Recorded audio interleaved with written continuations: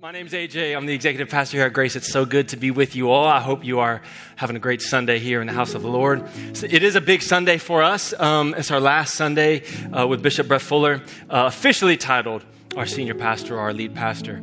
And so next week will be a special moment for us all. It's got me thinking about legacy. It's got me thinking about the story that we're writing as a church. It's got me thinking about the last 40 years and the next 40 to come. And so we're going to talk about that today. The title of the message is The Stories We Tell and the Legacies That We Leave. We're going to be in the 103rd Psalm this morning, so if you want to turn with me there, we'll read 4 verses together. This is Psalm 103. We're going to read verses 15 through 19. This is the word of the Lord. As for man, his days are like grass. He flourishes like a flower of the field, for the wind passes over it and it is gone, and its place knows it no more. But the steadfast love of the Lord is from everlasting to everlasting on those who fear him, and his righteousness to children's children, to those who keep his covenant and remember to do his commandments. The Lord has established his throne in the heaven, and his kingdom rules over all. Would you pray with me? Holy Spirit, we're inviting you into this space to be present among us, to give us ears to hear, eyes to see, minds to comprehend what it is that you are saying to us. And even as we reflect on the exhortation, God, I come as a man with unclean lips, and I ask you to purify the words that come out of me today, that it would be your word from heaven to us. We pray in Jesus' name. Say amen. Amen. Amen. So back in 2016, I became unashamedly, completely, fully, and totally obsessed with the musical Hamilton. Any shout out from anybody in the house? Okay, I see a couple of us. Okay, praise God. Yes, my people. I thought y'all love The Princess Bride and Hamilton. We can be family now. That's all I needed. Some of you guys haven't been around Grace this long, but there was a season a couple years ago before we had this building that we're in now. We met in the Kid Builders building, and where the Kid Builders have their big sanctuary. That was our whole church sanctuary. And it was back in that season. I don't know how it happened. Still to this day, I'm racking my brain trying to figure it out. But somehow my sister-in-law tricked me into helping her write like plays and shows for the church. I'm talking like costumes, like makeup, like sets. I don't know what we were doing. I trust God used it. It was a weird season of my life. It was a weird season for many of us. But we did these shows back then. They started just for the kids, and then we kind of kept doing them. And then somehow that turned into asking me and even Pastor Tellis to do what many people have called spoken word poetry. I wouldn't call it that because I don't know what it is. We just were asked to do a thing, and so we come and we do that, and then they kept asking us to do it. So you may have seen some of those at Easters or Christmases in the past, or if you came to the worship conference. And there's just, creative endeavors. You're trying to be faithful and serve wherever they ask you. And then I come across Lin-Manuel Miranda writing in Hamilton. And I just wanted to quit it all. The level of genius that I'm talking about this man writes with just completely blew my mind. I'm both in awe at the density of the lyrics, the complexity and perfection of the music, the heart and the soul of the whole thing. I'm both jamming and crying at the same time. I'm wanting to be, it was heaven for me. I'll just be honest. I got the whole soundtrack memorized. We listened to it nonstop. I used this message as a great excuse to have to get back into the album at my house. So I was just telling Michelle I got to do some sermon prep, so we're going to listen to Hamilton while we're cooking all the time. She got me this book about the musical. That's actually a really cool book. Has behind the scenes photos, stories, has all the lyrics and all of that. And one of the things I learned about this musical is that one of the working titles before it was Hamilton, before it was on Broadway, and one of the main themes of the song, it also serves as the title of the last song in the soundtrack, was who lives, who dies, who tells your story. It's the idea that you have no control over who lives and who dies and who tells your story. It's going to happen one way or another. All you can do is write the best story you have with the time that you've got while you're here. It asks questions about legacy, destiny, fate. There's a great line in the musical. Hamilton says, "What is a legacy? It's planting seeds in a garden you never get to see." Even that, just lyrically, it's gorgeous. And it's got me thinking. I don't know if you think much about legacy. I'm thinking a lot about legacy. I have 3 little boys. They were just here first service, and they're going to carry on my family name. They're going to be the best representation in the earth of what I and my wife were as parents. We're going to write on their lives every single day until we send them off into the world, and they will be a living testimony to what we did or didn't do. And by God's grace, He will redeem all that we're not.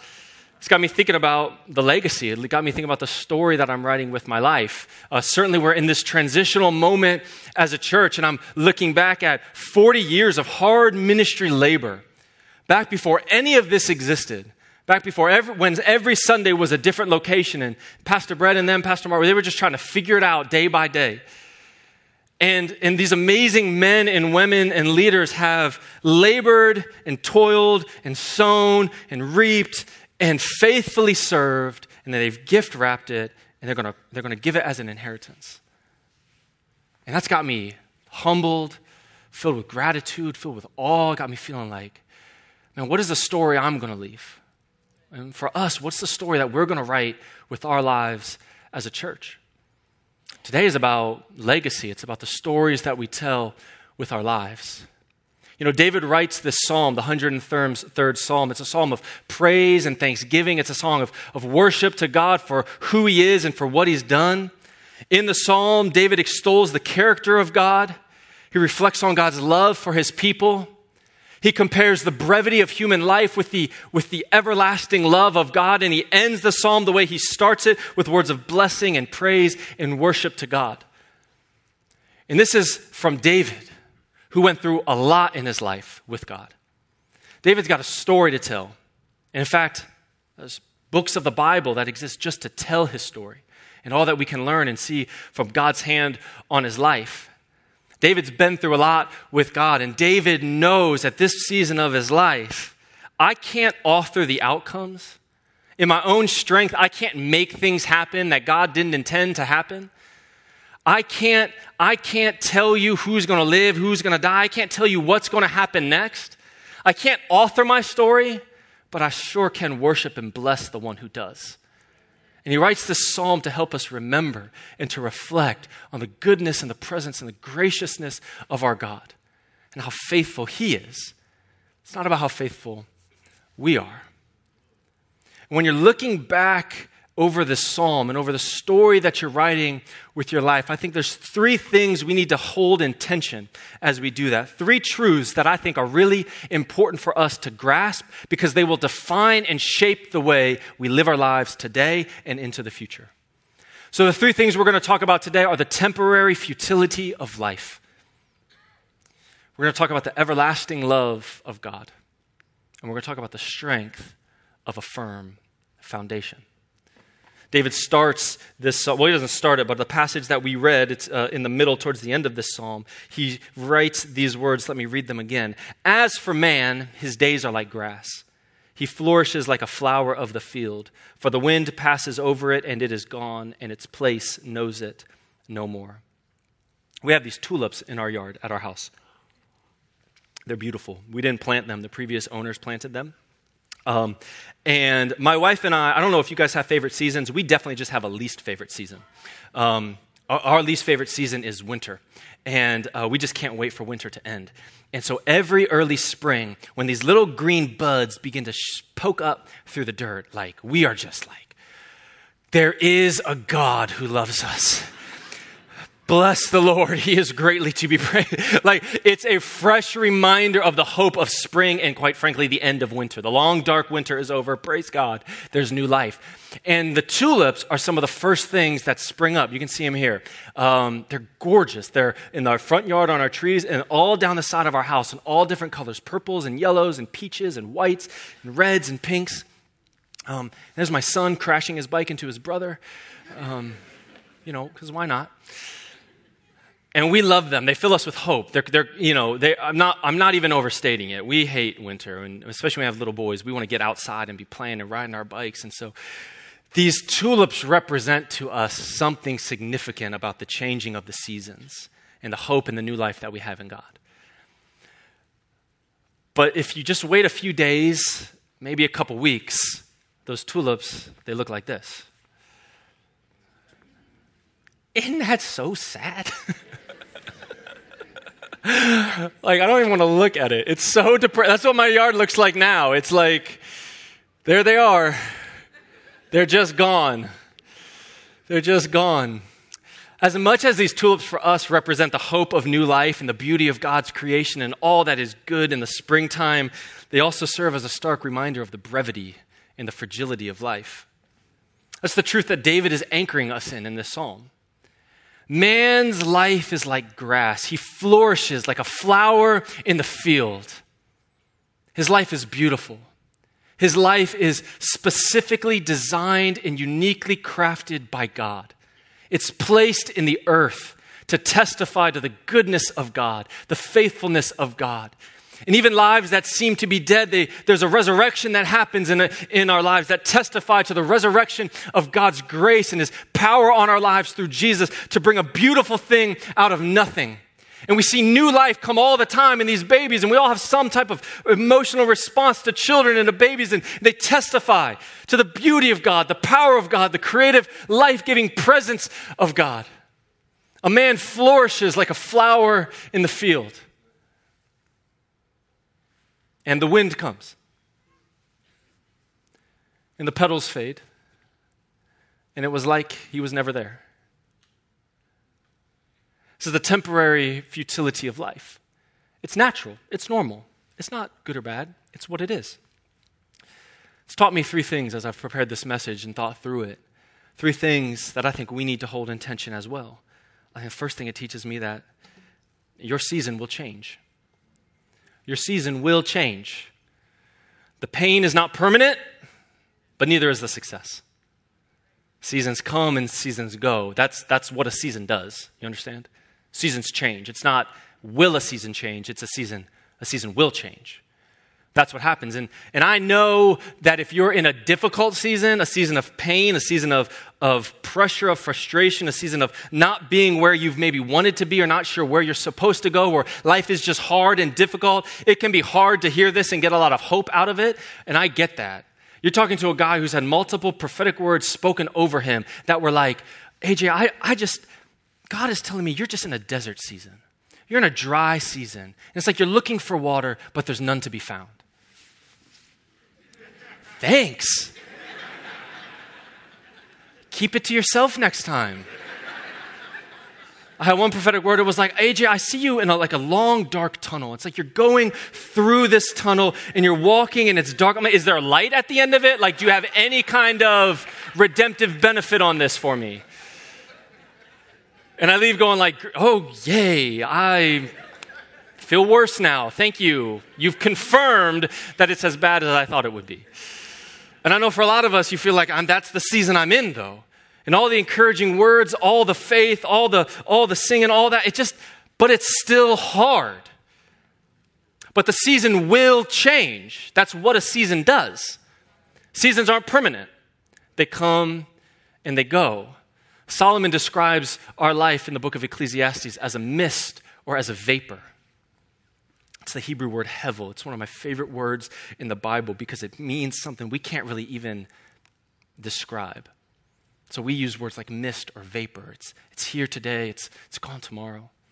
If you've ever stepped out into a morning fog, a thick, heavy fog, and you've walked through it, it's like the mist, it's everywhere. Like you can't escape it. You can't grab it. You can't move it. You can't do anything to it. All you can do is see it all around you. And for many of us, when we're in a difficult season of life, that's what it feels like. It's like this mist, this heaviness is everywhere. We can't get through it. We can't cause it to come. We can't cause it to go. It's just there.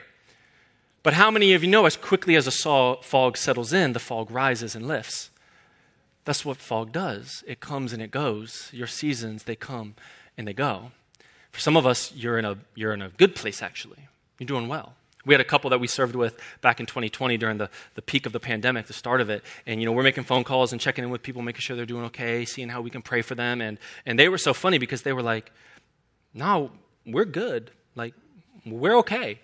I'm like, oh, no, I full of faith, got it, yeah, praise God. No, but tell me, really, how, they're like, well, we worked at home before this started. We're working at home now. Business is good. Like, kids are great, da, da. And it's, sometimes you feel like, can I say that? can I say that I'm like really good? Like I don't really, like life is okay? Is that okay to say? And I think it's okay. I think it's great. I think the challenge is some of us go like when we step into a season where things start to go our way, or maybe for some of us, it's like, it's not a season, it's just a moment. There are moments I get those like positive feelings. And you go like, oh, thank God, finally it's the way it should be. Finally, God, I'm where I'm supposed to be. And we put too much faith in a circumstance, in a situation, because that wind comes and that season changes too. It's not a threat, it's just the truth of life. It's just accurately diagnosing the coming and the going of seasons. Your season will change. Our job is to weather the storm and to remember and to root ourselves in the truth of Scripture that this too shall pass. I don't put my faith in the outcome of my circumstance. I put it in the steadfast love of my Lord. It also teaches me, this is a fun one. I hope you can receive this with grace because I'm just going to say it the way that's impactful to me. Temporary futility of life teaches me that your season will change. It also teaches me that you're not that important. I don't know if that encourages you or not. I wrote it in my notes as I'm not that important, so if that makes you feel better. I'm not that important. If you're like me, I have that feeling that like the weight of the world is on my shoulders, and if I drop the ball, it's all going to fall apart. I put a lot of pressure on myself to do and to be that which I feel like I have to be. And it's helpful for me to be reminded sometimes that I'm really not that important. That if anything, the purposes of God are not limited to me, they're limited by me. And more often than not, I stand in the way of God doing what he's trying to do. Here's the thing. I'm going to do everything I can to fulfill every promise of God that is on my life. I'm going to work as hard as anybody to make sure that when I'm done, there's no unleft potential within me. That everything God promised or spoke or said, every vision he placed in my heart, every purpose that he has called me to, everything that is within me, when I am done, I'm going to do everything I can to achieve every last bit of that. I believe I'm called to build something great for God, and I will do just that. And at the end of my life, and at the end of my ministry, if I'm able to walk faithfully enough and humbly enough, empowered by the Spirit of God long enough to see every promise of God be fulfilled in my lifetime and everything within me drawn out of me into creation, I will still be a blip on the radar of history. I'm not that important. How many unnamed millionaires are there? How many unnamed billionaires are there? Yeah, we know Musk and Gates and Bezos, but there's more. How many business leaders, great philanthropists, people who have achieved so much in the course of history, great generals and great leaders that we don't even remember their names. There are so many great champions, gold medalists, world champions, record setters. We couldn't tell you the first thing about them. These are people who have reached the pinnacle of achievement in their field. And for most of us, they're a blip on the radar of history. We're just not that important. If I can look back and just diagnose anything that you could call successful that I've done with my life, whether it's a message I've preached, a decision I've made, a project we've completed, an event that we've held. If I look back and if I'm honest with you, every one of those things that we might call a success is just coated in the grace and the mercy of a God who redeems my lack and my incompetence. He does everything good in spite of me, not because of me. I am not that important. The purposes of God are not limited to me. More often, they're limited by me. And so I do what John says in John 3:30. I'm trying to live my life according to the principle that he must increase and I must decrease. I'm not trying to be seen and to be known by you. I want Christ to be seen in me and for him to be known by you. I'm not as important as I think I am, but I am important to God. I am important to God. Life is temporary. It's futile. Our seasons come, our seasons go. We try to make an impact, but ultimately, God's will is going to be done in the course of our lives. And although you might not be as important as you think you are, you absolutely are important to God. And David anchors us in this truth in this psalm. But this is the same David that wrote Psalm 8. And in Psalm 8, David writes these words. He says, when I look at the heavens and the work of your fingers, the moon and the stars which you have set in place in the skies, what is man that you are mindful of me? David then goes on to talk about the authority and the purpose that man has on the earth. And that tells me that although my life is temporary, it's here today, it's gone tomorrow, I am like grass. The temptation can be to go, yeah, none of it matters. Why try? And I'll just tell you, that's the voice of the enemy distracting you out of your purpose. There's a healthy respect you have for the eternality of God in the temporariness of your life that goes, I can humble myself before an almighty God and recognize I'm not the greatest thing since sliced bread.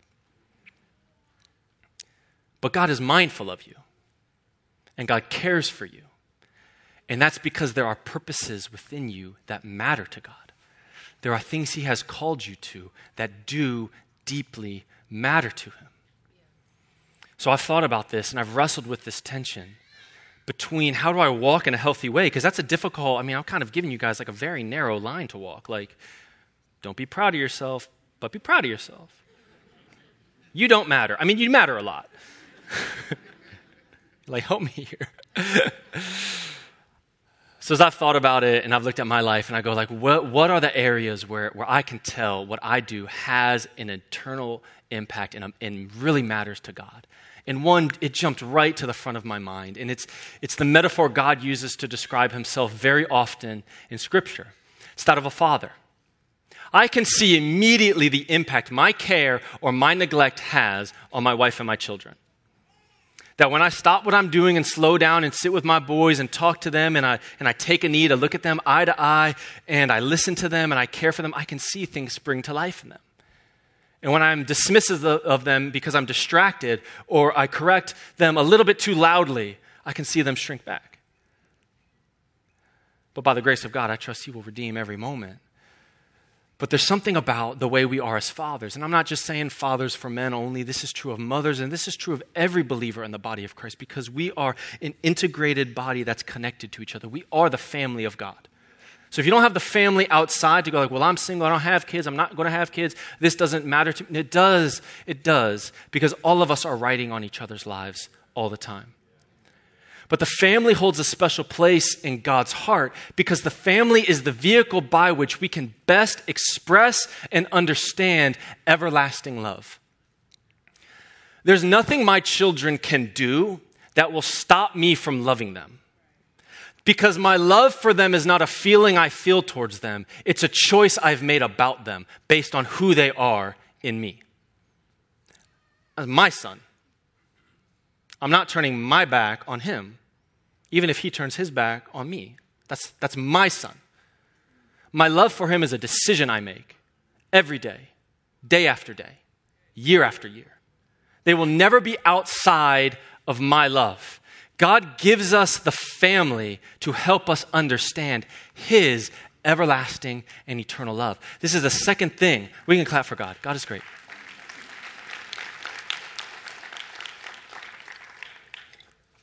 It's the second thing David begins to unpack for us in this passage that we read. He says, the steadfast love of the Lord is from everlasting to everlasting on those who fear him, and his righteousness to children's children, to those who keep his covenant and remember to do his commandments.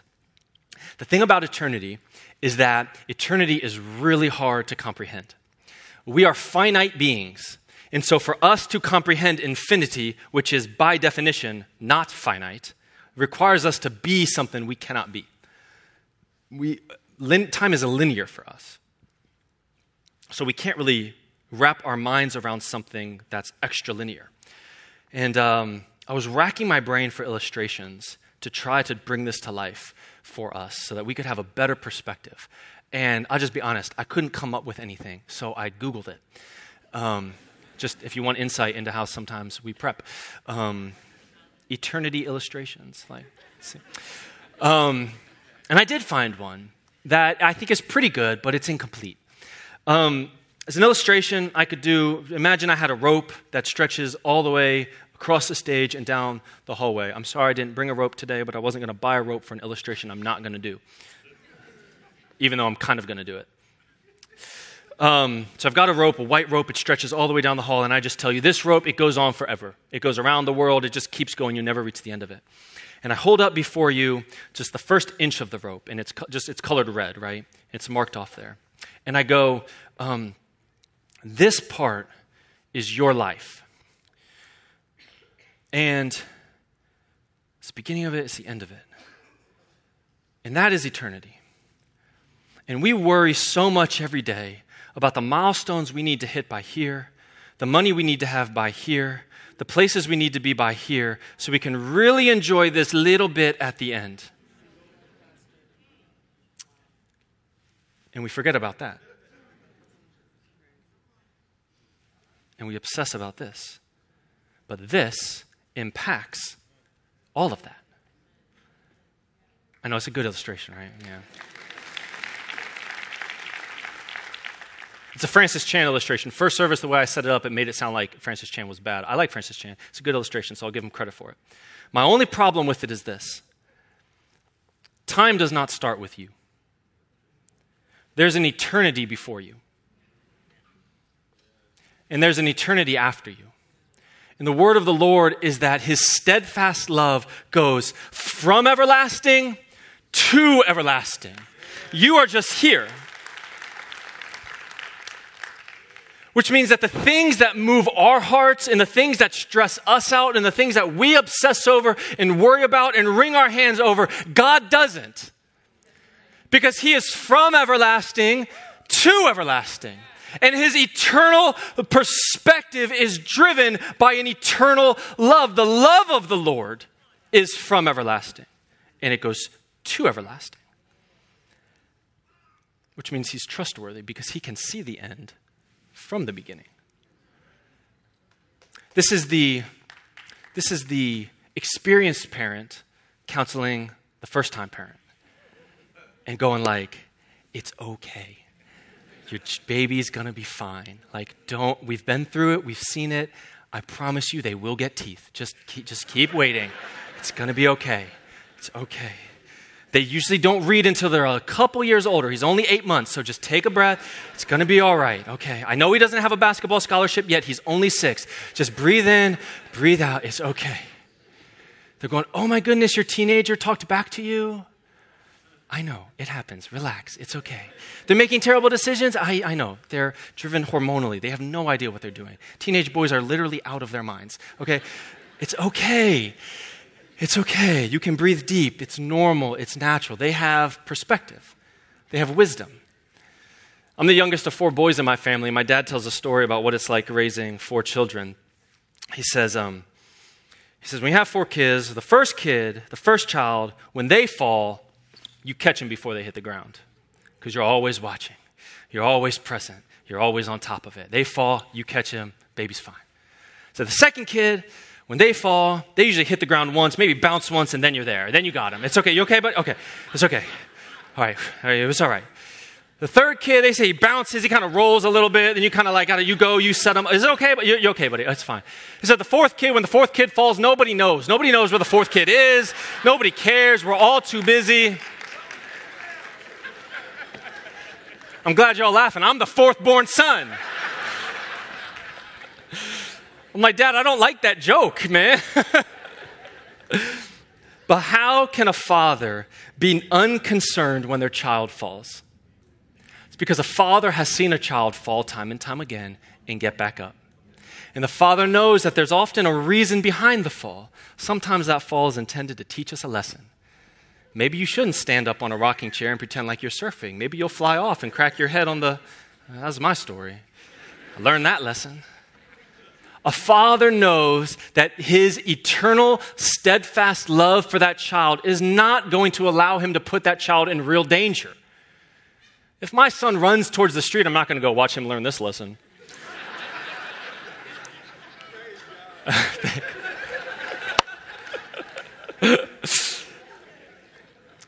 But if he falls off the couch or he and his brother get in a fight and they get bruised, what do I say? Yeah, that's going to happen. We need to learn. How can our Heavenly Father allow bad things to happen to us without always supernaturally inserting himself to make everything better? Which is what we ask him. Hey, it's hard. Please, God, save me, change everything. Because the Father knows that the fall is not going to destroy you. That sometimes we fall to learn we can get back up. Sometimes we fall to learn what we shouldn't be doing so we don't do it again. Sometimes we fall to learn something about ourselves and about the faithfulness of God, his steadfast love for us.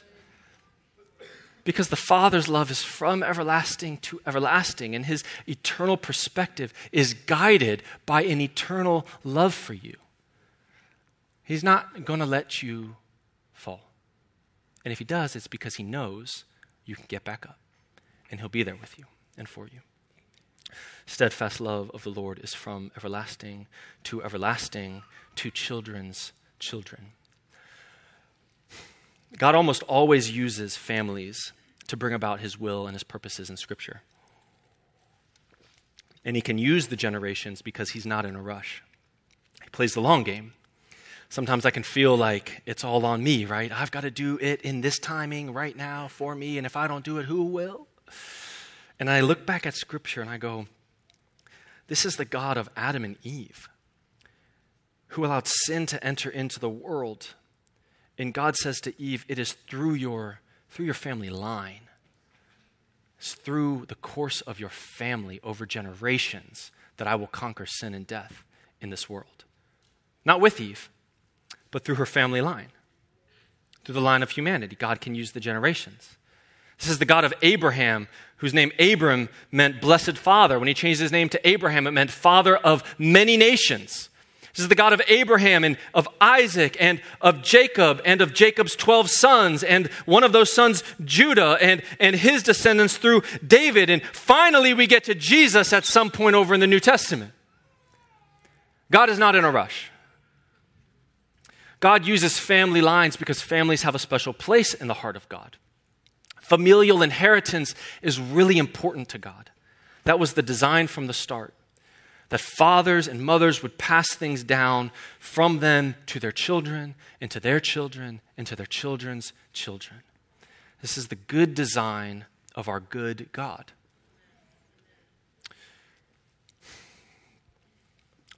The problem with that, though, is that the son can only inherit what the father has to give. So I'm going to write in my will that my sons are going to get a house in the Hamptons. But since I don't have a house in the Hamptons, they're not getting jack. I can only give what I've got. I can only give them what I've got. If you want, and I think for most parents, for most of us, we want God to be faithful to our children. We want them to live a good life and to love God and to love God's people. And we want that for them. Not for me. I want that for them. But how will your son or your daughter inherit that which you don't have? How can God bless the son if the father curses God?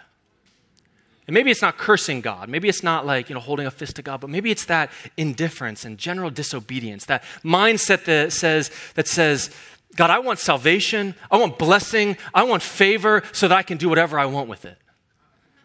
It's the mindset that says, God, this is how this works. You bless me so I can have it my way.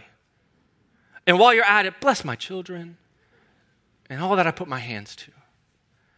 You can only pass on that which you've got.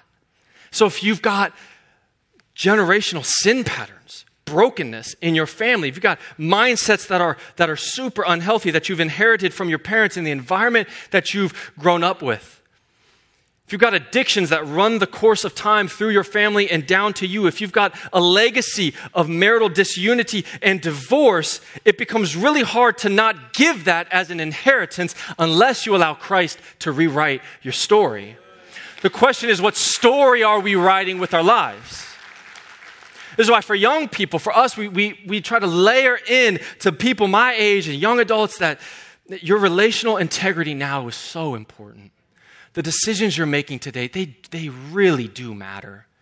It is hard to give a testimony of a holy marriage and a life without a lot of baggage and a lot of issues if we haven't lived that life. And so when we press into people, we say, you really shouldn't live together before you're married, because you're writing a story that says God exists to serve me on my schedule when I want him to. And I'll do what I want with the rest of it. But my children will grow up to love and respect the Lord. You can only give what you've got. You can't give something that you don't have. Sons can only inherit that which the Father has to give. One of the reasons I'm so excited about Grace Covenant now and into the future, and when I look at the last 40 and I look at the 40 that are going to come and however many God will give us after that, I'm full of faith because I see rightly ordered inheritance from fathers to sons. I'm not just talking about one fuller to another, although I think if you want to know if God will be faithful to the son, look at the faithfulness of the father. But I'm looking at Pastor Jim and Pastor Duke, Pastor Donnell, so many who have come before us, who have tilled the soil, Pastor Mark and Debbie Cog, so many who have labored faithfully and are passing to another generation the inheritance, that which they have built. You've heard Pastor Brett talk about it all the time. Most pastors at his age, having done this with his life, is going to coast for the next 20. Sit here, preach as Grandpa Brett, and just love the church. They'll love me. God will be great. But he's going, no. That's my inheritance. All that I've gained, I'm giving. And I love that example. I love the testimony of that because that rewrites my story. And that makes me think, man, what will I get to give away one day? What is God doing in me that I'm going to get to distribute to somebody else? Last thought on this one. For a lot of us in the room, that idea of a great father or a great family line is not your story. You don't have that. And so you've heard me talk about rightful inheritance and a great father and the legacy and all of that, and you look at your story and you go, that's not me. And if that's not you, Paul talks about what it feels to look at people who seem to have it all together and who seem to be blessed by God, and to compare himself to them and realize he falls so short. 1 Corinthians 15, read along with me here. Or just follow along. You have to read it out loud. Paul writes these words. Paul writes, I am the least of the apostles. I'm unworthy to even be called an apostle because I persecuted the church of God. But by the grace of God, I am what I am, and his grace towards me was not in vain. On the contrary, I worked harder than any of them, though it was not I, but the grace of God that is with me. Paul looks at the apostles as godly men and women who have spent their life walking with Jesus and now building the church. And Paul goes, I've not lived a life converting Christians. I've lived a life killing Christians. That which I do have is nothing compared to these amazing men and women who have walked with Christ and knew him personally and have done so much good for the kingdom. I've done so much damage to the kingdom. Don't call me an apostle. I'm the least of them. I don't have anything anybody else has. But by the grace of God, I do have what I do have. And I am what I am. And I'll use everything that he's given me to become and to do everything that he's called me to do and to become. You might not have it all in your family life. You might not have everything you felt like God ought to have given you. You might look at Pastor Brett and go, could he adopt me? Could I just become one of his children? That would solve a lot of my problems. Could I have that? But by the grace of God, you do have what God did give you. And you can work as hard as anybody to rewrite the story of your family. And you can rewire the destiny of that which will come from you into the future. That is a promise God can give you. I look at myself and where we're going, and I feel like Paul. I'm not the most qualified to be here. I'm not the most strategic. I'm not the best of anything. I look at our pastors on this staff, and I often just sit back in awe of their gifting, their anointing, the revelation they get from Scripture, the way they care for people. And I go like, I am the least of these. I think I'm the last one on the roster. But by the grace of God, I am what I am, and I'll work harder than any of them to become what God has called me to become. So I'm not going to live a victim mentality or a scarcity mindset. I'm going to look at my identity in Christ, the faithfulness of Jesus in my life, and I'm going to say, I'm going to walk a life associated with victory and righteousness and discipline, because that is what God has called me to. He will write the rest of the story. That's true for each one of us. That's true for each one of us. Let me wrap up. This is our final point. 3 things David teaches us: the temporary futility of life, the everlasting love of God, and the strength of a firm foundation. Paul writes in Ephesians 2 that we have been created anew in Christ Jesus. We are his masterpiece. We are his handiwork. Created in Christ Jesus to do good works that God prepared beforehand. Why is God mindful of us? Because in the eternity before we existed, he had purposed good works for us to walk in. In that which God establishes, he sustains. He makes provision for it. How does he do that? I want to take a moment and I just want to read the first half of this psalm. I picked up in verse 13. I want to read the first 14. So if you want to open your Bibles back up, I think it'll be on the screen too. You just read this. Again, you don't have to read it out loud, but just as I read it, just look at these words and listen to the story that David is telling. Psalm 103. Bless the Lord, O my soul, and all that is within me. Bless his holy name. Bless the Lord, O my soul, and forget not all his benefits. He who forgives all your iniquity, who heals all your diseases, who redeems your life from the pit, who crowns you with steadfast love and mercy, who satisfies you with good so that your youth is renewed like the eagles. The Lord works righteousness and justice for all who are oppressed. He made known his ways to Moses, his acts to the people of Israel. The Lord is merciful and gracious. He's slow to anger. He's abounding in steadfast love. He will not always chide, nor will he keep his anger forever. He does not deal with us according to our sins, nor does he repay us according to our iniquities. For as high as the heavens are above the earth, so great is his steadfast love towards those who fear him. And as far as the east is from the west, so far does he remove our transgressions from us. As a father shows compassion to his children, so the Lord shows compassion to those who fear him. For he knows our frame. He remembers that we are dust. Does that sound to you like a neglectful and an absent father? Does that sound to you like a cold and distant God who does not care about you? That sounds to me like a God who is faithful to 1,000 generations. That sounds to me like a God who cares deeply about the affairs of man. That sounds like a God who purposed things from the start of creation and is committed to seeing those things come to pass. Sounds like a God who, when he sees us downcast, he comes and he lifts our head. Sounds like a God who, when he sees us sick and hurting, he comes to heal our land. It sounds like a God who moves heaven and earth to rescue me. Like a God who cares about that which he established and is faithfully committed to seeing it come to pass. The love of the Lord is from everlasting to everlasting. No matter where you find yourself, the love of the Lord is from everlasting to everlasting. So if you're in a relationship, thinking about starting one, or maybe you're thinking about taking one to the next level, the question isn't, will this work out? If you're starting a business venture, thinking about changing jobs, looking at a career switch, the question isn't, will I be successful in it?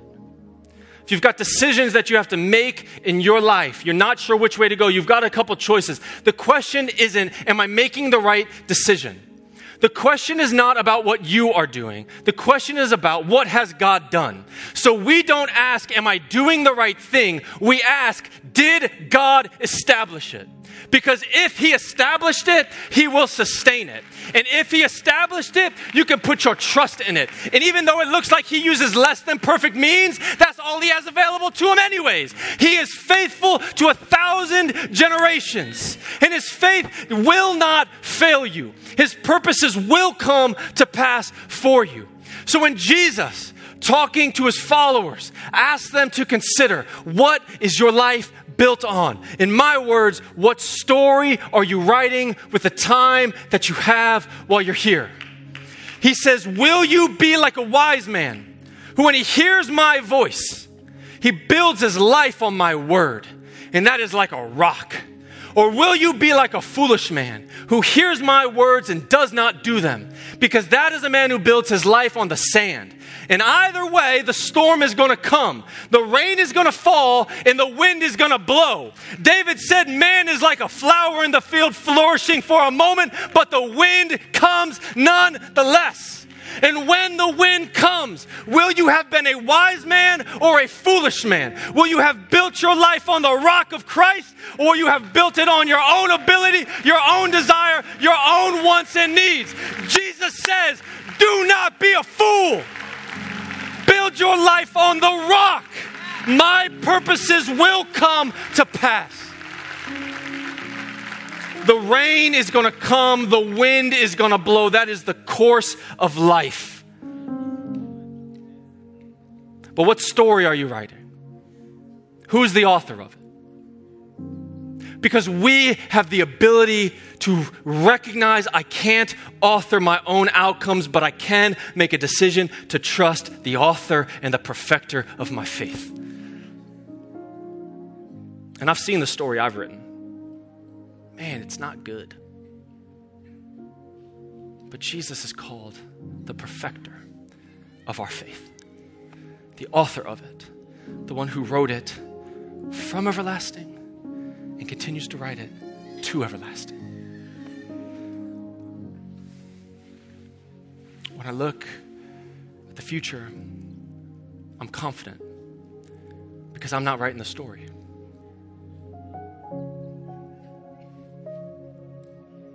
God's purposes will prevail for us. We're not authoring it. We're yielded to the one who is, and we're finding ourselves in him every single day of our lives. Everything that we do is temporary. It's like grass. It's here today, it's gone tomorrow. The thing that's not is a steadfast love of the Lord. And his faithfulness goes to children's children's children. And we are found in him. And that which he establishes, I can be sure he will sustain it. So today we have the choice to put our faith in the one who can perfectly author our story for us. I encourage you to do just that. Let's pray. God, we love you. We are humbled and sit in awe of how great you are. Lord, be glorified today as we put our faith and our hope and our trust in you.